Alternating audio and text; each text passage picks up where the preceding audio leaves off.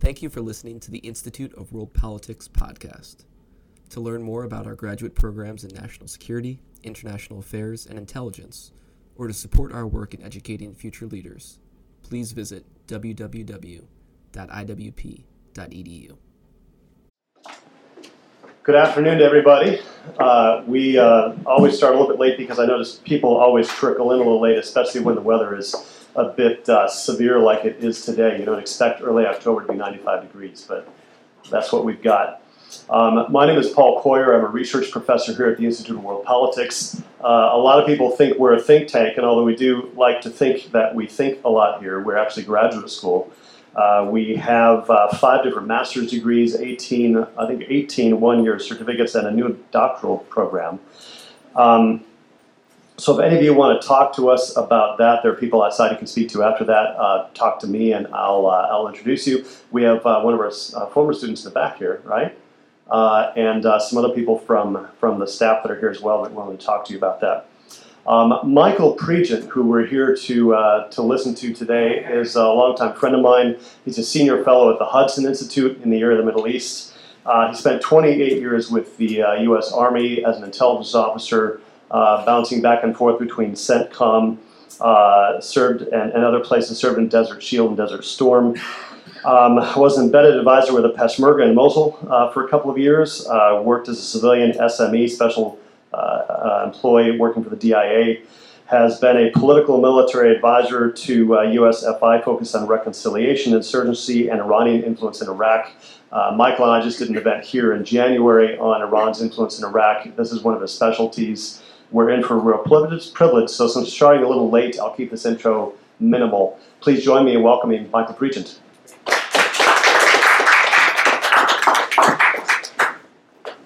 Well, thanks for having me. I feel completely prepared to talk to you today because I just got back from Paris, Brussels, and Berlin, where I was talking to EU members of parliament and the EU. And anytime I mentioned Iran, they said Trump, Trump, Trump. They could care less about what the Islamic Republic is doing. And we got to get back to a place. We got to get back to a place where both Republicans and Democrats look at the Islamic Republic of Iran as a geopolitical foe and a dedicated enemy, and we stop politicizing this whole thing, because that's what I saw happening firsthand when I was in Europe. And basically, their argument is everything that Iran is doing now is because Trump walked out of the Iran deal. They seem to forget what I'm getting ready to talk to you about.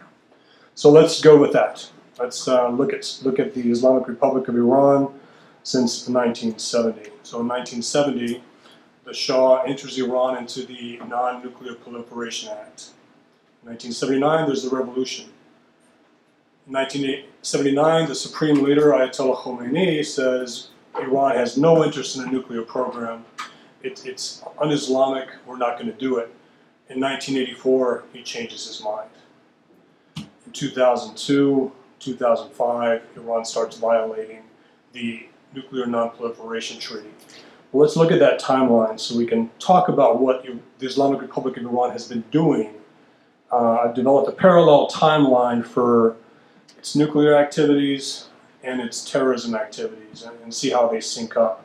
So in 1984, at the same time the Supreme Leader is saying that Iran should actually pursue a nuclear program, we have the bombing of the Marine barracks, well, in 1983. In 1985, we have the murder of a U.S. Navy diver, Rob Stedham. Rob Stedham's brother, Ken Stedham, is a friend of mine. Rob Stedham was a U.S. Navy diver who was identified on that TWA flight as military personnel, U.S. military personnel. He was beaten up on the plane. He was tortured for 2 days. Then he was executed and dumped out of the plane on the tarmac in 1984. Iran had a direct role. When I say Iran, the Islamic Republic, the IRGC, its Quds Force, Qasem Soleimani in particular, had a direct role in working with Lebanese Hezbollah to do that. So that's 1985, 83, you have the Marine Corps bombing, Marine Corps barracks bombing.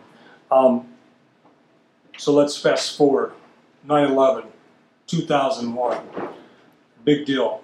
We start working, at least start talking to the Islamic Republic on what Al-Qaeda is doing in Afghanistan early on.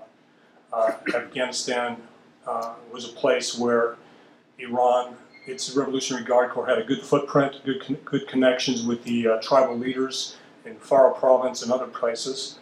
And they were willing to help, but we also found out after 9/11 is that the Islamic Republic of Iran was harboring senior al-Qaeda leadership. At the same time, they were trying to help us with the actual fighters on the ground. So it was an overture towards us. It became more of an overture in 2003 when we invaded Iraq, and Iran thought it was being surrounded. So it had American forces in Afghanistan, American forces in Iraq. It's time to work with the Americans. But at the same time, when you're trying to work with the Americans, but we have intelligence that you're harboring senior al-Qaeda personnel, and you're starting to arm the Shia militias in Iraq with weapon systems that can kill Americans, it's hard to balance that willingness to help us, at the same time active measures to kill us at the same time. So looking at 2002 to 2005, 2002 to 2005, Iran starts violating the Nuclear Non-Proliferation Treaty, and that gets everybody's attention, to include the Russians and the Chinese. It's important to remember the Russian and Chinese red lines for the Islamic Republic of Iran's pursuit of nuclear weapons is the NPT, the Non-Nuclear Proliferation Treaty. We had an opportunity to meet with some of our Russian counterparts last year. We were talking about Syria, but we specifically started talking about the JCPOA, the Iran deal. And it was a surprise to some colleagues of mine to find out unanimously from these 5 different think tanks that were tied to Putin that they were against the Islamic Republic of Iran having a nuclear weapon. They don't want the Islamic Republic to have a nuclear weapon on their border. And that was key, and that was actually a surprise to me. So the NPT is actually stronger than the JCPOA, and we'll get into that here in a second. So 2002 to 2005, you have violations of the NPT, the IAEA, the International Atomic Energy Association, right? Is that right? Starts looking at these violations and we start putting sanctions on the Islamic Republic of Iran for violating the NPT, the Non-Nuclear Proliferation Treaty. 2005, they introduced what's called the Explosively Formed Penetrator. It's an EFP. It's an IED, an improvised explosive device that has a greater lethality and can actually penetrate our armor. We upgraded our armor in Iraq to protect us from IEDs. The Iranians said, well, you can't protect yourselves from EFPs. So they introduced the EFP, the Explosively Formed Penetrator, in 2005, and recently declassified reports show that EFPs killed roughly around 604 Americans during during Operation Iraqi Freedom. So that's bad behavior before the JCPOA, that's bad behavior after the NPT, that's bad behavior with sanctions relief, and that's bad behavior with sanctions being imposed. So let's fast forward to 2015. 2015, well actually from 2005 to 2015, we start looking at negotiating a new nuclear deal with Iran because they're simply not adhering to the NPT. And Condoleezza Rice had a program. She was trying to actually start a nuclear agreement with Iran under the Bush administration. But as we know, when the Obama administration came in 2008 and 2009, during the surge in Iraq, Petraeus took a helicopter trip with then President-elect Obama in 2008. And President Obama said for everyone to hear that the United States is going to leave Iraq, and we're going to leave it during his administration. Well, that was a message to Qasem Soleimani to increase attacks, to step up those attacks. I was in Baghdad at the time, and we had detained about 3,000 Shia militia members tied to the Islamic Revolutionary Guard Corps that we were not going to release. All of a sudden, we were told to start releasing them, phasing them out, or making arguments why we should keep them where they were. Among those were members that participated in what we call the Karbala attack. So in 2007, while we're working with Iran to try to get a nuclear deal, Qasem Soleimani and Moussa Dakdouk from Lebanese Hezbollah, along with a militia in Iraq called the League of the Righteous, or Sab Ahl Haq, planned an operation to kidnap 5 Americans to trade for 4 IRGC captive officers, the Erbil 4, the Islamic Revolutionary Guard Corps, if you don't know what the IRGC is. This operation took place in 2007. They ended up killing 1 American on the objective and then executing the other 4 down the road when the plan went awry. So while we're negotiating on a nuclear program with Iran, they're plotting the kidnapping of Americans, and they ended up executing them. So those detainees that I was talking about, when we started being forced to release them, Musa Dakduk, Lebanese Hezbollah's premier operative in Iraq, who had the portfolio, is in our captivity. Qais Ghazali, the leader of Asab al-Haq, or the League of the Righteous, is in our captivity, and so is Laith Ghazali, Qais's brother. In 2009 we released Laith. In 2010 we released Qais Ghazali. And in 2011 we released Dakduk to the Prime Minister of Iraq, Nouri al-Maliki. He tells us he's not going to release Dakduk. Within 24 hours, Dakduk is released. And he's the operative from Lebanese Hezbollah. And this is all at the request of Qasem Soleimani in the Islamic Republic of Iran through its Islamic Revolutionary Guard Corps, the Quds Force. So that's 2007 through 2011, while we're negotiating with Iran on a nuclear deal.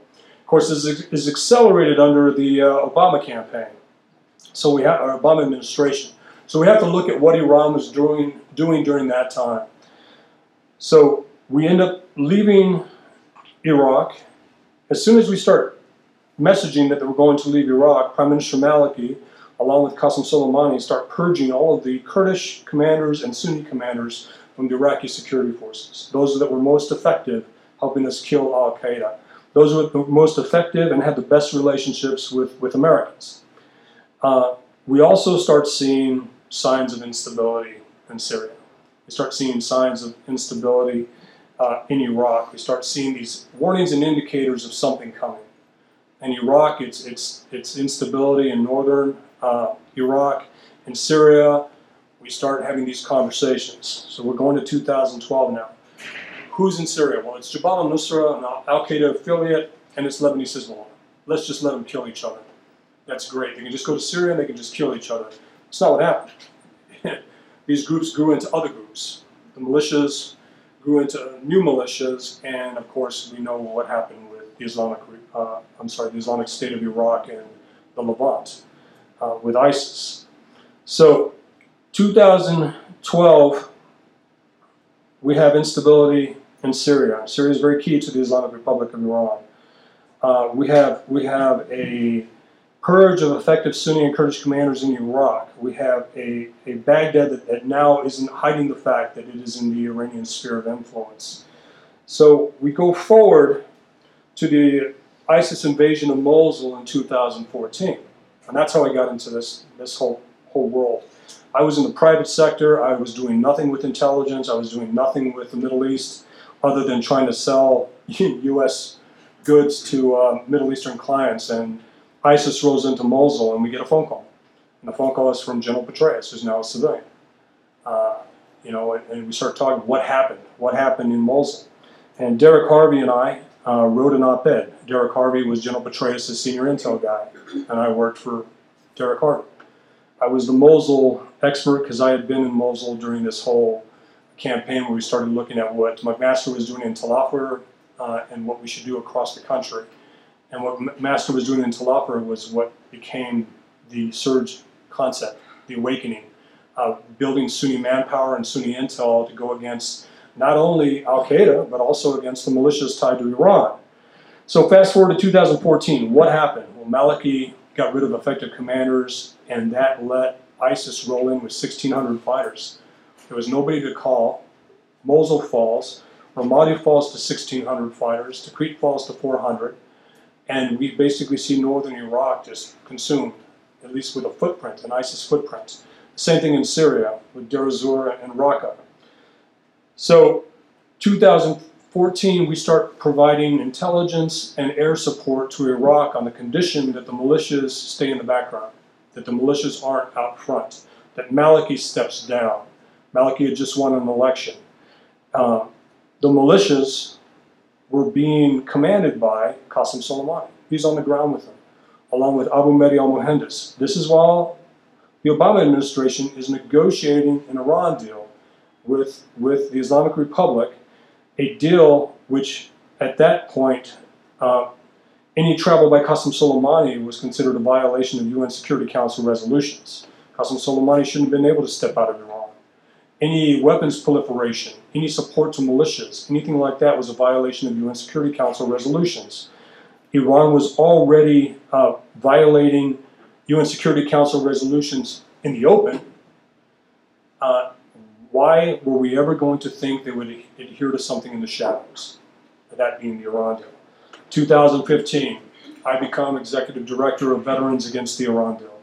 It's basically a grouping of intelligence officers, former special operators, law enforcement. We had CIA, NSA, DIA, Ken Stedham, Rob Stedham's brother. We had veterans and also victims of Iranian terrorism going back to the bombing of the Marine barracks. And we present a case. Listen, the Iran deal, we didn't even touch the nuclear portfolio. We didn't even look at Annex 1 of the JCPOA of the Iran deal. We looked at Annex 2. Because Annex 2, we saw individuals that should have never been there. Qasem Soleimani was there. The Quds Force was there. Mohammad Reza Nakhti, the leader of the Basij, was there. There were individuals that should not have been on Annex 2, and we started seeing shipping lines, banks, this whole infrastructure that Qasem Soleimani used to spread terror or spread the Wilayat Faqih in the Middle East.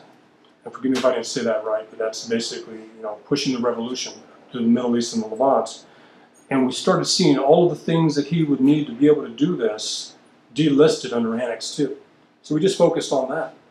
And when we briefed General Mattis and General Allen on Annex 2 of the JCPOA, they said they were against that. I said, well, if you're against Annex 2, you can't be for the Iran deal because the Iran deal is giving this away. And we always heard the argument that the JCPOA, the Iran deal, was never meant to deal with regional behavior, never meant to deal with ballistic missiles, never meant to deal with support of terrorism. Annex 2 dealt with all three of those. Annex 2 basically reinvigorated and accelerated Qasem Soleimani's ability to actually send weapons to Lebanese Hezbollah. 2015, they introduced new lethal capabilities to a group called Ansar Allah. Ansar Allah are the Houthis. The Houthi-Saudi war begins in 2015 while we're negotiating the Iran deal. Again, Assad is on his heels right now in Syria. Assad doesn't look like he's going to survive. Russia's not in Syria yet. The United States is looking to see what we can do. We're trying to build a Sunni awakening in Syria to deal with these threats, to deal with the ISIS threat, and to also protect the Sunni population. So at this point, while we're negotiating a nuclear deal with Iran, Iran has created, when I say Iran, the Islamic Republic has created 2 new militias in Iraq, actually 3. Kitab Imam Ali, Harakat al-Nujaba, and the other one. What's the other one? Sorry about that. So 2. There's some other ones that have been created since, but those are 2 big ones that we've since designated, which is great. We've designated them as a terrorist group. Create new militias, give new lethal capabilities to the Houthis. And then when the Iran deal is agreed upon, we see Qasem Soleimani go to Moscow. Qasem Soleimani brings in Russia into Syria. Russia brings in S-300s. Russia brings in S-400s. Russia starts using area denial weapons against the Sunni populations in Syria. Assad is stabilized. Iran's able to use the 100 billion or 150 billion to keep pushing money to its proxies. It's able to create new proxies. It's able to do things, give the Houthis capabilities, to do cyber attacks in Bahrain, to try to foment sectarian strife in the eastern provinces of Saudi Arabia, to continue to push a capability in Central and South America. And that's something Paul and I talked about in one of our previous panels. And all of this while we're negotiating with Iran. So when the President Obama, gets ready to certify that Iran is in compliance with the Iran deal in January 2016, what does the Islamic Republic do on that day?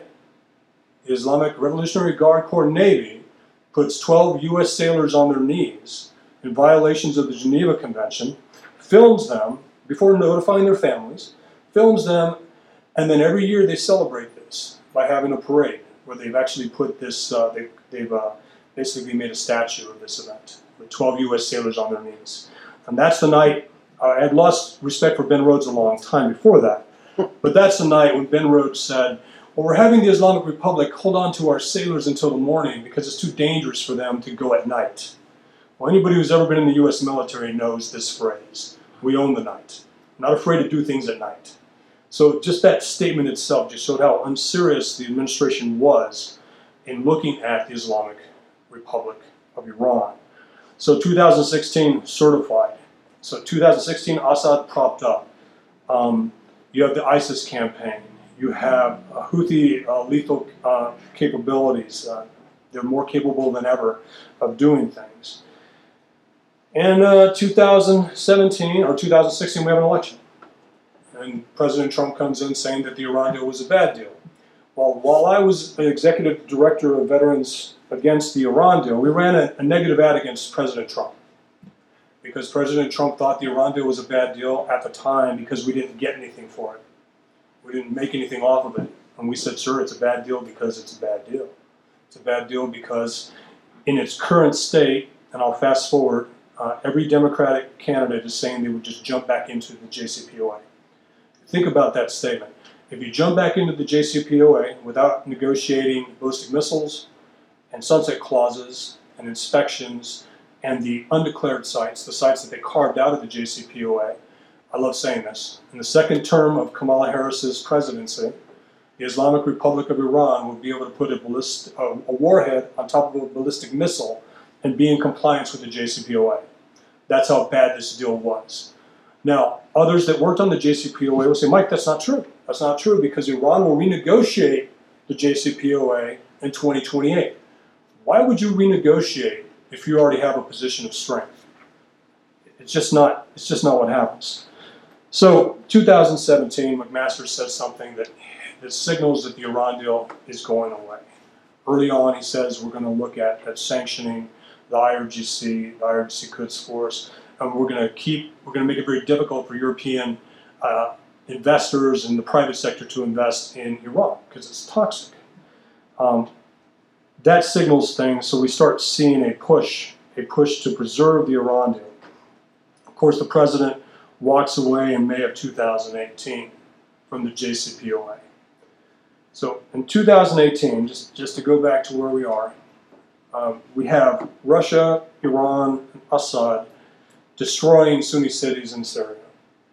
We have the Mosul operation that literally destroyed 60% of Mosul. Now, we participated in that, but it only benefited the Islamic Republic of Iran and Baghdad. We didn't destroy ISIS. Okay? A lot of you may be former military here, but all we did was knock down buildings. We did not destroy ISIS. ISIS is operating at the Al-Qaeda model. In the Al-Qaeda model, and you can basically Google any Iraqi city short of Basra and see that the Islamic State can still conduct attacks. ISIS can still conduct attacks. So 2018, we walk away from the JCPOA. Everybody says it's a big mistake. 2019, we designate the IRGC in its entirety as a terrorist organization. It was a game changer. Some of my colleagues on the other side say, how is it a game changer? Well, it's a game changer because when you designate the entire military arm of a country, it's a big deal. And everybody, they only talk about State Department equities, passports and visas. DoD has equities when you're designated as a foreign terrorist organization, an FTO. Before the Islamic Republic or the Islamic Revolutionary Guard Corps was designated as an FTO, my colleagues on the other side of this issue said, well, none of it matters until they're designated as an FTO. So then they were designated as an FTO. So, well, none of that matters now. But we're seeing that it does matter. What it's done is it's made Iran's economy toxic. The Islamic Republic of Iran's economy is toxic to private sector investment. Now, you'll hear European governments urge their private sector to invest in Iran, and the private sector says no. John Kerry, before he left the Obama administration, before the Obama administration left, tried to urge European companies to invest in Iran. And the private sector said no because they heard U.S. Treasury loud and clear. If you invest in Iran, you'll be subject to U.S. secondary sanctions. That's the case right now. So getting to the argument that all of this bad behavior started the moment the president walked out of the Iran deal in May of 2018 is just not true. Okay, this is, remember this phrase, it's this deal or war? It's this or war. That was the argument made by the other side. It's either a really bad deal or war. Well, this is what war with Iran looks like. We're looking at it right now. This is what war with the Islamic Republic of Iran looks like. We're not going to invade Iran. There will never be another Iraq or Afghanistan-like invasion of a foreign country because we aren't very good at that type of deal. We've been in Afghanistan for what, almost 19 years. We've been in Iraq for 17 years. And we just don't get these things right. This is what war with Iran looks like. Now the wild card has always been, what would Lebanese Hezbollah do? We just saw what Lebanese Hezbollah would do. They're not ready for what they did in 2006 because in 2006 they learned that the land bridge isn't there to support them. It's not ready yet. Well, the land bridge is operational now through Iraq, through Syria, and into Lebanon, but it's a target-rich environment. It's a target-rich environment for Israeli airstrikes. If anybody's been looking at the recent developments in the last 45 days, you have Israel conducting airstrikes in Iraq against Qasem Soleimani militias. These militias were built under the protections of the JCPOA. Assad was propped up under the protections of the JCPOA. Lethal aid was given to the Houthis under the protection of the JCPOA. And now outside of it, we're unconstrained. We can do things. Israel is conducting airstrikes in Iraq. And the beautiful thing about it is, Iraqis aren't protesting against these airstrikes. They don't view it as a violation of Iraqi sovereignty. I'm not talking about all Iraqis, I'm talking about the Iraqis that are outside of Baghdad. The Shia, the Sunni, and the Kurds don't view it as a violation of Iraq's sovereignty because they view it as an attack on Iran. An attack on what Qasem Soleimani has put in place. They're protesting today in Baghdad. Individuals are being shot. They're being shot by militia members. They're being shot by a highly sectarian force. 2 dead, 200 injured. But they're not protesting the Israeli airstrikes. They want jobs, electricity, clean water, and internet. That's what they're protesting about in Iraq. And this argument that if we walked out of the Iran deal, it would hurt us with North Korea. It's just not the case. If you look at what Kim Jong-un was doing in the last year of the Obama administration, he accelerated his ballistic missile launches. He accelerated his atomic weapons tests. He accelerated his nuclear program in hopes of getting a JCPOA-like deal. One laden with incentives, front-loaded with incentives for promises, where you're able to carve out military sites that you don't want inspected, where you're able to put in sunset clauses. And what I love about how bad the Iran deal was is if you listen to the words of Senator Schumer and Menendez, when they're talked to the U.S. president about how he should proceed with North Korea, they say it should address ballistic missiles. It should address regional behavior. There should be no sunset clauses. There should be inspections of all sites, to include inspections by Americans and Canadians, something that the Iran deal excluded, even Canadians. You know, when we travel to Europe, we always say we're from Canada because we want to say we're from America. It's easy. I always say I'm from Texas because as soon as you say that, they go straight to John Wayne and cowboys and boots and stuff like that. You can say you're from New York and get away with it, Texas and California. There may be some other places, but those are about the 3 states where everybody has some sort of movie reference that takes you out of the politics of Washington, D.C., which is great. Anyway, Schumer and Menendez say that any nuclear deal with Kim Jong-un should not have any of the things that were in the JCPOA. So it actually strengthened our position with the North Korean dictator. It didn't weaken it. He wanted a JCPOA-like deal. This is what war with Iran looks like. Let me expand that. So we're going to shut down the Strait of Hormuz. They can't do it. This isn't the 1980s. We have intelligence, surveillance, and reconnaissance platforms. We have a deterrence now. We don't need all of Europe to be part of this coalition. We just need the right amount of people to be in this coalition. We have the Australians, the Brits, we have some of our Gulf Arab allies, but they're also seeing wavering U.S. positions on Iran. It's really hard now to get our allies to trust us when they see these recent examples of betrayal. You know, the Israelis thought the JCPOA was a betrayal. On a macro level, the KDP in Iraq, in northern Iraq, found not supporting the referendum as a betrayal. Now the YPG in northern Syria are finding our lack of support, our lack of protection against Turkish airstrikes west of the Euphrates as a betrayal. So it's really hard to get our allies to do very difficult things when they don't see the Americans standing behind them. And Iran is very aware of that. They know, that's why they're able to talk to the UAE, put pressure on them, because the US, look what they did to Saudi Arabia. They're very smart, right? So they picked an unpopular US ally to attack. Saudi Arabia is a bipartisan magnet for criticism in this town. It's a necessary ally. Iran's a dedicated enemy. But as soon as you mention Iran, the first thing out of somebody else's mouth is what? What about Saudi Arabia? So I always answer, what about Jennifer Aniston?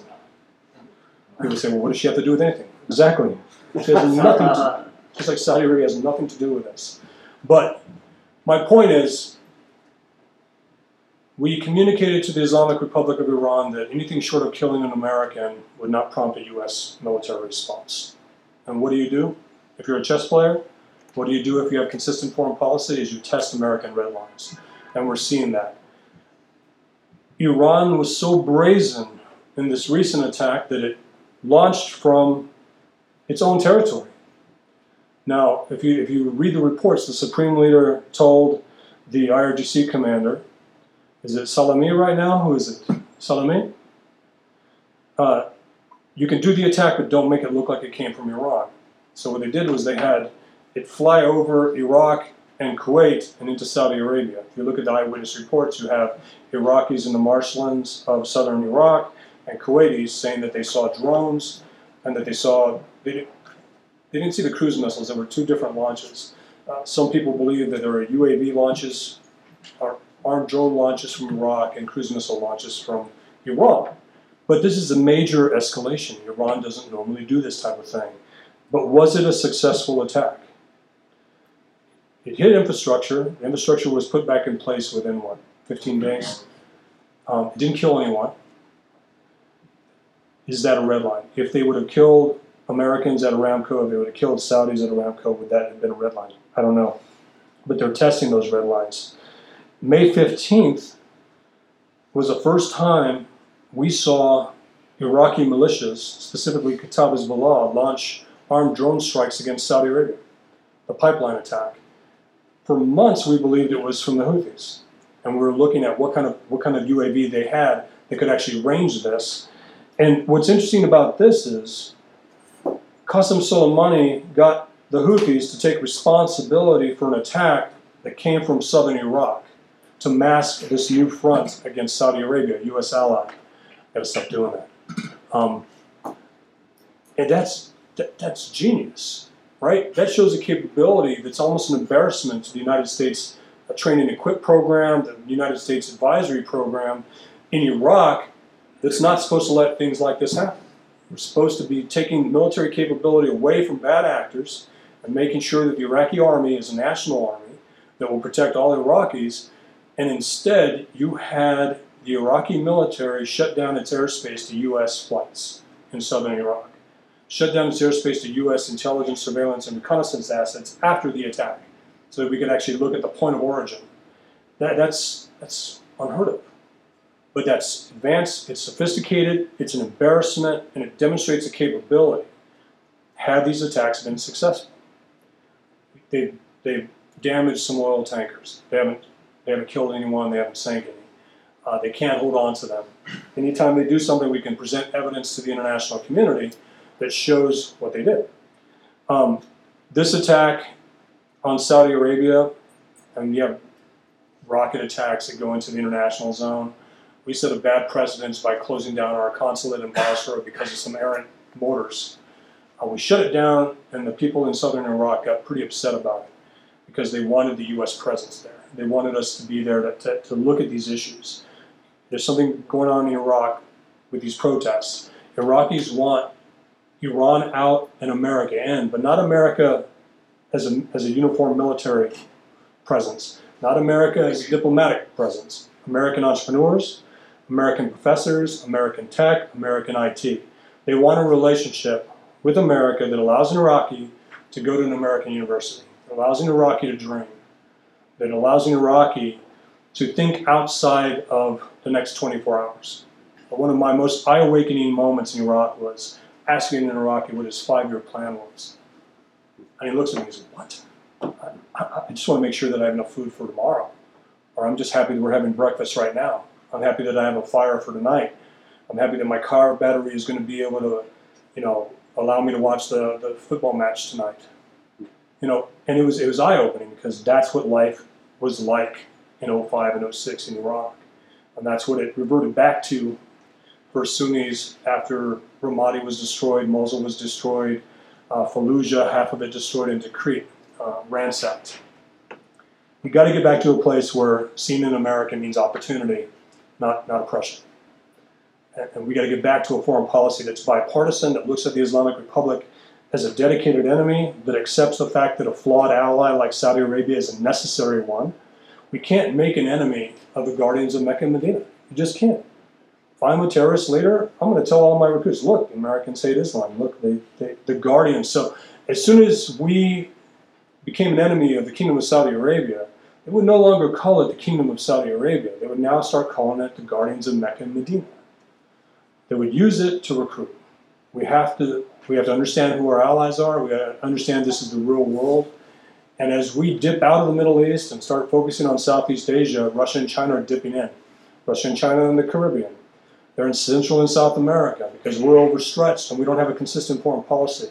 It's easier to be an enemy of the United States, an adversary of the United States, than to be an ally of the United States, because you don't know what kind of ally you're going to have for 4-year gaps, 2-year gaps. And it's not enough to get people to do very difficult things if they can't trust that you'll be there to back them up.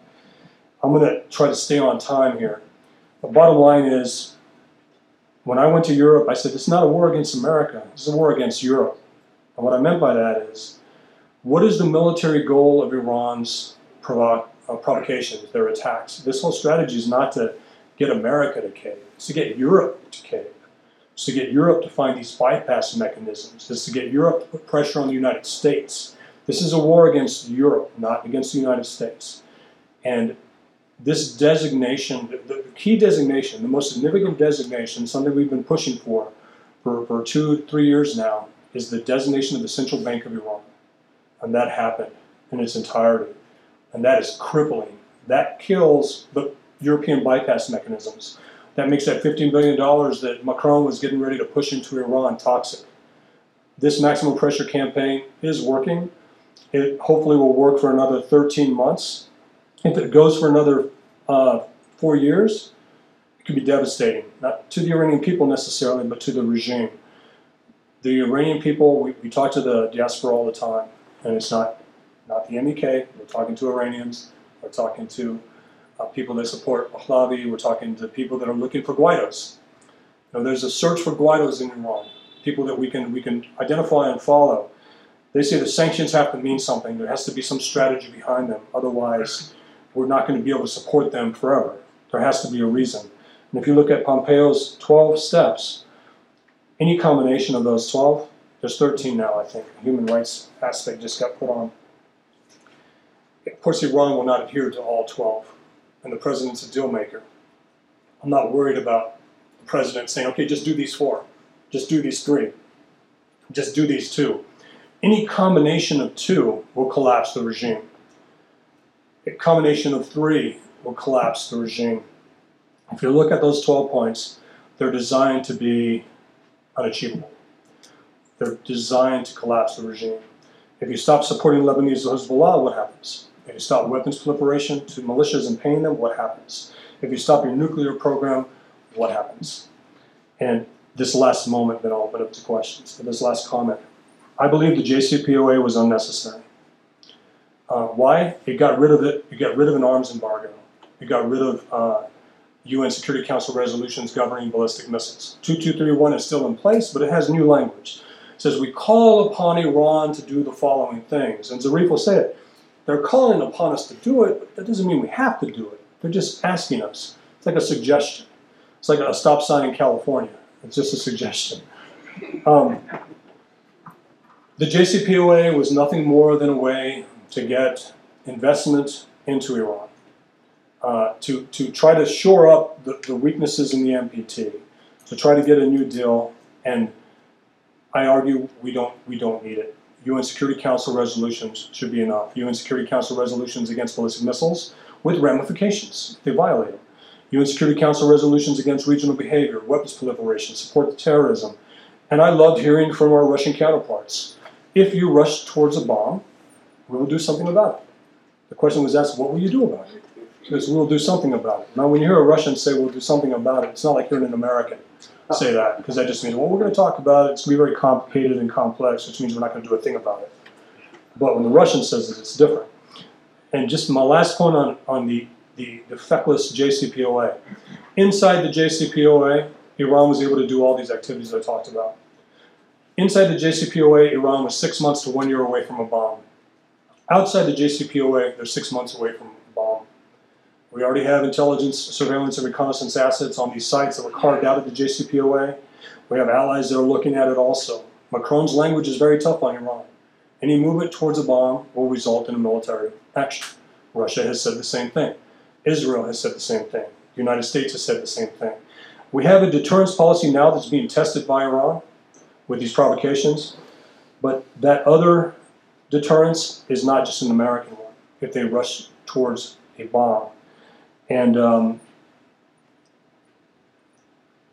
jumping back into the JCPOA would be a mistake without changing any of these things. And Macron's language is very strong. Schumer's language is strong when it comes to North Korea, and so is Menendez. But the thing here is, we have geopolitical foes and adversaries that think they have allies in American politicians and the result of an election, whether it be the Russians in 2016, whether it be the Iranians in 2020 and other countries. We've got to get back to a foreign policy that's bipartisan. See, I'm considered a conservative because I'm against the Islamic Republic of Iran. I don't understand that. In 2008, Democrats and Republicans were against the Islamic Republic of Iran. We need to get back to a place where we can have a foreign policy that is unchanged by election turnover, because Americans recognize geopolitical foes as geopolitical foes. And I'll end with that. Thank you.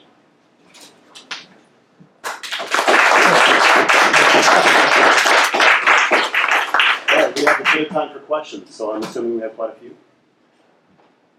Yes.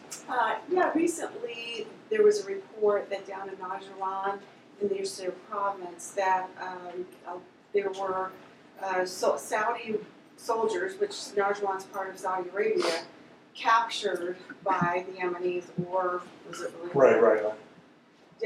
What can you tell us about that? Do you know much about that? Well, There's not a lot of reporting on that. Initially touted as a overrunning 3 Saudi brigades, killing hundreds and capturing hundreds. But some of the experts are actually on the ground, Yemeni experts that don't have a position, have said that no, it's fabricated. It didn't happen. It didn't happen, but at the same time, we don't know enough about it. The narrative is it did happen, but enough credible people are saying it didn't happen. There was actually other Yemeni that the Houthis actually were subjugating, capturing as they moved and captured territory. But it wouldn't surprise me at the same time. Not to disparage our Saudi allies, but when you outsource your military and you don't build it the way it's supposed to be, I often say that Saudi Arabia needs an Islamic Revolutionary Guard Corps. Same thing that Qasem Soleimani has. Saudi Arabia says, who wants money? 5 groups raise their hand, all of them get money. Say, inshallah, go do great things. Qasem Soleimani says, who wants money? They raise their hand. He says, come to Iran first. We're going to vet you. We're going to train you. We're going to identify the talent. We're going to provide lethal aid. We're going to marry you. and there's no divorce, and you're going to do this, and you're going to do this only. And that's the difference. And I think there's two. I've been to Saudi Arabia several times now to look at their targeting process in Yemen. They were trying to conduct a U.S.-style campaign with intelligence and airstrikes without a capable ground force. And the UAE was there to protect key roads and key terrain, but not necessarily move in coordination with airstrikes to retake territory. And I also said, listen, no one's ever going to be impressed with how much money you can spend or throw at a problem. If you're spending all this money to get humanitarian aid into Yemen, but it doesn't go anywhere, and the Houthis grab it, reflag it, and say it's theirs, or don't give it to anybody, then you're not doing anything. So, you know, the Khashoggi killing was a terrible failure. The Yemen war is a necessary war that's failing, and we can't have another Hezbollah in southern, you know, in the Middle East, south of Saudi Arabia, and that's the goal. That's the goal. People say, are they a proxy? What are they? They're strategically aligned. They don't have to be 12ers to fall into the Walayat Fiqh. I don't know what you say it. I got to learn to say that better. But Saudis aren't very good at this. We're not very good at being a solid partner. We're there in Saudi Arabia to provide air defense assets now to protect northern Saudi Arabia from attacks coming from Iraq and Iran, but we're not willing to look at. We're trying to help the targeting process now with Ansar Allah, but not really sure what the goal is other than negating capability. But you can't negate it if you don't have a consistent foreign policy. The Houthis are actually hoping for a 2020 turnout or 2020 election that favors them, and it doesn't mean the Democratic president would favor them. It just means that the Democratic president is going to exit this relationship. At least that's what we're hearing. It'll look the same on paper. We're going to support our Sunni regional allies. Some administrations use 5 lanes of a superhighway to support an ally. Other administrations use the access road. But on paper, it looks the same. It's the application of foreign policy that's different. And we're seeing investigations on Saudi Arabia, not on Iran. I'm not being asked to be an expert witness on ISIS anymore or on what the Islamic Revolutionary Guard Corps is doing. They're asking for expert witnesses on Saudi Arabia, on Saudi support to terrorism, which is fine. But we have to remember there's a difference between the Islamic Republic of Iran ordering a terrorist attack and adventurous in Saudi Arabia throwing money at terrorists. It's not command directed by the government. 9/11 was not command directed by the Kingdom of Saudi Arabia. You know, Americans have joined ISIS, Saudis joined Al-Qaeda. An wealthy adventurous in the royal family provided funds. Yes, but it doesn't mean it was command directed. And that's the argument now that we're having. You know, is Saudi Arabia as bad as Iran? And I would say it's flawed, but it's a necessary ally. Yes, ma'am? Anyway, so we're coming from a perspective of conflict analysis and Yes. dynamics and looking at the perspective of the other party. And I've also been to every NPT, PrepCom and RepCon that's been in New York since 2000. Right. So I'm involved in that. So just a few points. One is you sort of can only just look at their behavior without looking at the effect of our actions. Right. On their behavior. So one in 2003, there was a peace offering made through the Swiss envoy, and which Bush ignored, and then in his State of the Union speech he called them the axis of evil. Sorry, threatening them. So if you look at so what you're talking about, 2005, 6, 7, would have been different if we responded. I don't think so. Personally. No, I don't think so because of their proven track record over 40 years.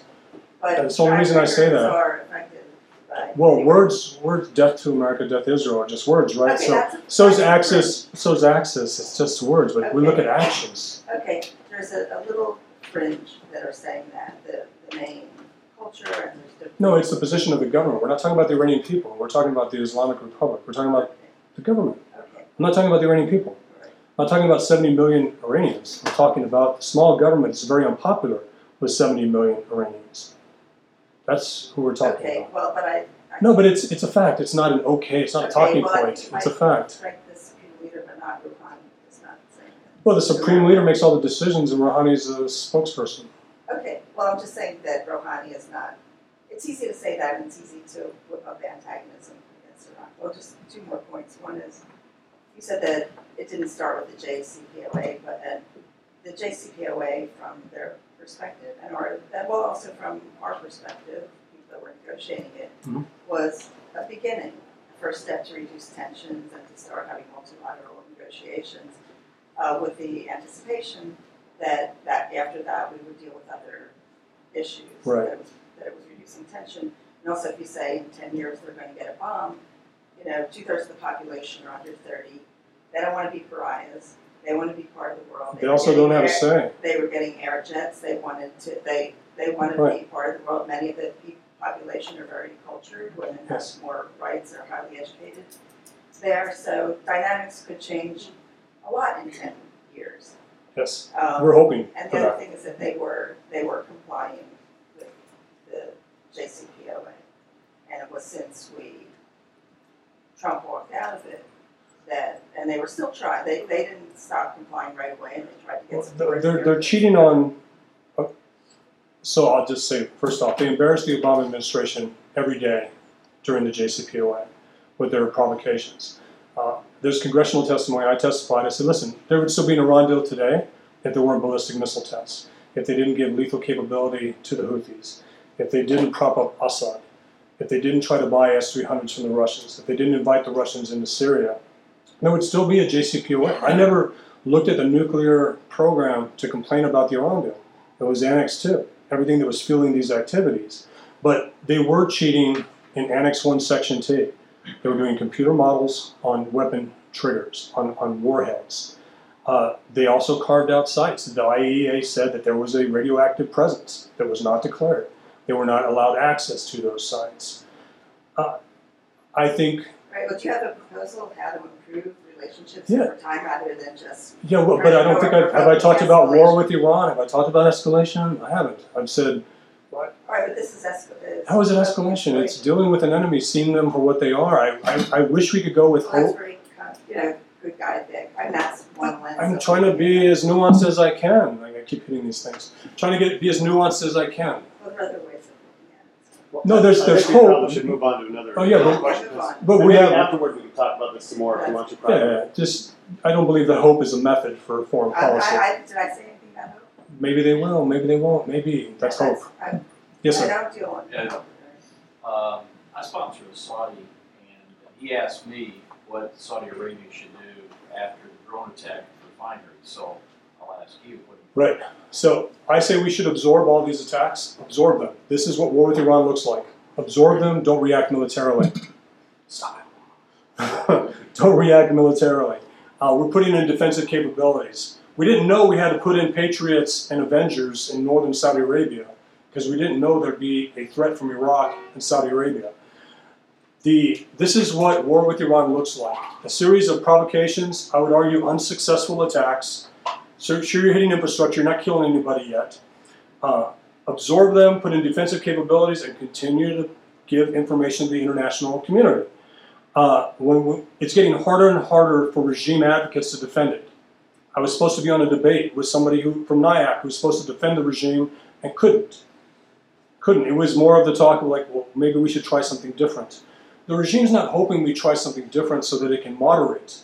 It wants to stay the same and excel its activities. It has aspirations. It's not trying to moderate. There are poets, singers, writers that we'll never hear from in the Islamic Republic because once they step out of certain parameters, they disappear. They go to Evin prison. The Besiege was built to quiet them. The Besiege was built so that we'll never know their names. What we need to do is continue to absorb the attacks, present intelligence to the international community, and get everybody on board.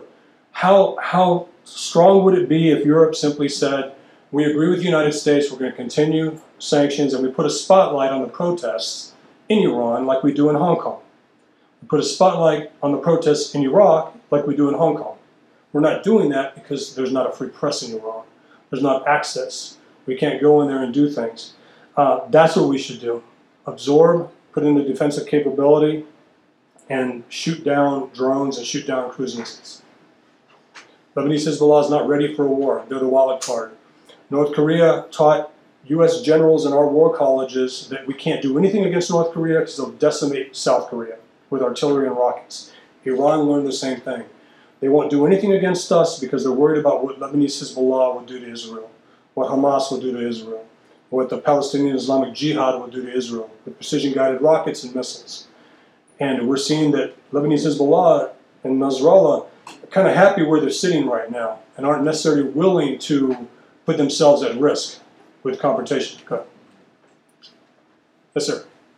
Are you concerned, or is the military concerned, about the problem of chronology and the patience of the American people to continue to support these activities, these wars in the Middle East?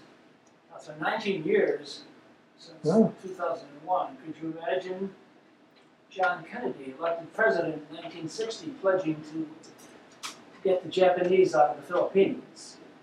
Oh, somebody may say, well, Mr. President, don't you think it's time? How do they view the chronology? I think most Americans aren't interested. They're not. I think most Americans are tuned out. The Iraq War and the Afghan War is something you change when you see it on TV. Change the channel, go to something else. I've used this football analogy a lot. If we ran wars like Belichick runs the Patriots, we would have been out of Afghanistan and Iraq in 3 to 4 years. But we've run these wars like Daniel Snyder runs the Redskins. Change the team out every year in hopes of a Super Bowl, and end up staying there 17 years without one. But this is what's key about American foreign policy. In World War II, in Vietnam, our counterparts saw the same American until the conflict was over. In Iraq, they've seen 17 versions of me. They've seen 19 versions of me in Afghanistan. And each time an American asks you to do something very difficult, to put your life at risk, and each time it's a different American and the same Taliban leader is there, you're not going to put yourself at risk. And that's one of the situations. But America's tuned out. I think they are, and I think that's why you have an all-volunteer military. We're part of, what, the 1% of the population that is served, and those that have been killed are less than that. Americans can tune out. It's the benefit of being an ocean away. And I was asked this in Paris. I said, who are you to tell us about a country that we're closer to? You know, you're in the United States, you're way over there. Why are you telling us to care about a country that's in our area? I said, we just don't think you care. That's the issue. We don't think you care about the Islamic Republic because you're not worried about them launching ballistic missiles at Europe, and you don't care if they do launch them at Israel, unfortunately. That's that 2,000 kilometer range. But it's a longer discussion. I'm sorry I went over. Any more questions? We still have more time. Yes, sir. Yes. Do you think we're starting to see a split in the ideologies between the IRGC and the Islamic government, considering the actions of the IRGC and the lip service that the government is giving us? So there's 3 groups within the IRGC that we've seen so far since 2015. So the Islamic Revolutionary Guard Corps Navy that put those sailors on their knees, they were trying to derail the Iran deal. They didn't want it. They thought that the supreme leader and the IRGC should never make a deal with the great Satan because they bought into that. So they tried to sabotage it. Then you have another group of moderates that think that the regime is overstepped. And if you look at the last 4 months, there's been 2 separate groupings of IRGC officers that have been charged with spying for the United States or charged with trying to overthrow the government. 2 groupings of 150 IRGC officers. And then you have the ones that are worse than that, the ones that when we talk about regime change. So what happens if the regime collapses? What comes next? And the argument not to do anything is that these IRGC members will be worse than anything we've seen. Or they'll fall into the insurgency and they'll be a hell of a lot more capable than the Ba'athists, Saddamists were. And then there's, again, I'm not a hope guy. There's the thinking that somehow if the regime collapses, everybody would just, want peace and want to open up a bakery and want, micro loans in order to do things. And we haven't seen that in Iraq, and I don't think we'd see it in Iran. But there is a split. It's either to be harder, to be softer, but at the end of the day, the moderates are the poets, the writers, the singers, the dreamers that we'll never hear from, and the hardliners are the ones that are in charge. And it's never about the 70 million Iranians. It's always about the small grouping of leadership that decides. Yes? Hi, Mike. Thank you for your service. I know you've been on the ground. Perception is reality. How come we don't have a cohesive strategic communication? For example, VOA just introduced a 365, and the director was proud to say that now you're buying programming from George Stephanopoulos, CNN, and why do we need to watch Greta Van Sustern's translation go to Iran or China instead of using the reporters? So, and I believe we're throwing a lot of money into our international broadcasts, and you're not. And I'm not saying they should cover President Trump all the time, but we should, cover what's being real. So as you know, at war, perception is reality. Right. We've somehow politicized our capabilities. The VOA changed quite a bit under the Obama administration, and the Trump administration hasn't fixed it. It was promoting narratives that supported the JCPOA. I did a study with Elon Berman, and we were asked to do it by the board of presidents for VOA, or BBG? Right. And we looked at the programming, and we saw that as soon as somebody came on and started saying bad things about the regime, they were told, well, that's not what this conversation is about, and they were let go. So was it a crime of commission or a crime of omission? And we saw that there was some biased reporting. And then they'll say at the same time, they say, no, we're not biased because we had Mike Pregent on the other day, and he talked about Iran. Or we had Elon Berman on the other day, and he talked about Iran. So there is, they do give us a platform. They do ask us to speak, and I have good relationships with their reporters, and we've been able to say good things. But it's whether it's the frequency of it and also the percentage of that's important. But I don't know why if we started just being too political with VOA, supporting the Trump administration, it would just be tuned out. Say, okay, this is just propaganda. Much like we were doing in Iraq, we would just turn off our stations. In Iraq, the ones that were associated with Rumsfeld, associated with DOD. But we need to have Iranians speak. That's the biggest thing, and there are Iranian speakers that aren't allowed on VOA. Not MEK people, but other people that are very eloquent. That can talk about all these issues. They can reach a loud audience. And I don't know why in today's world with technology and all these capabilities, why we can't put a spotlight on what's going on in Iran and get this leaderless movement a voice to be seen. I mean, if you look at the CNN coverage of the protests, they would show the protests and they would show the protests for the regime, in support of the regime, the march for the regime. So we've lost our sense of being American rebels, right? We can say, F the president, it's not brave, it's not rebellious, we've cheapened being an American rebel to the point where it means nothing.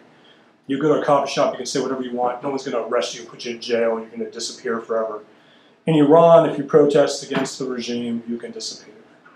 So what's interesting about those two different protests, CNN covers the protests that were out there because they had to be, because the government said get out there and protest, and if not, there will be repercussions, versus the protesters that were out there under the fear of being disappeared, under the fear of being targeted, fear of being arrested. And that's something that we should. The Islamic Republic of Iran is built for Democrat support, to be against it, to be against what it does to homosexuals, to dissidents, to women, the hijab. And the hijab movement could actually bring down the regime. I mean, you literally have relatives of women that have taken out the hijab that are now being put in prison by the regime for simply being a brother, or encouraging his sister to speak up and stand out. That's a Democrat movement. That's a true rebel. That's something that Americans should be able to get behind, but we politicized it to the point where if you talk about these things, you have the whataboutism arguments, or if you talk about these things, it's politicized to the point where you have adversaries hoping for election outcomes that they think will favor them. And I just think that's a problem for the United States and the region and the people that are seeking freedom in these countries. Any last questions? I think we've covered the problem. All right, thank you. Thank you.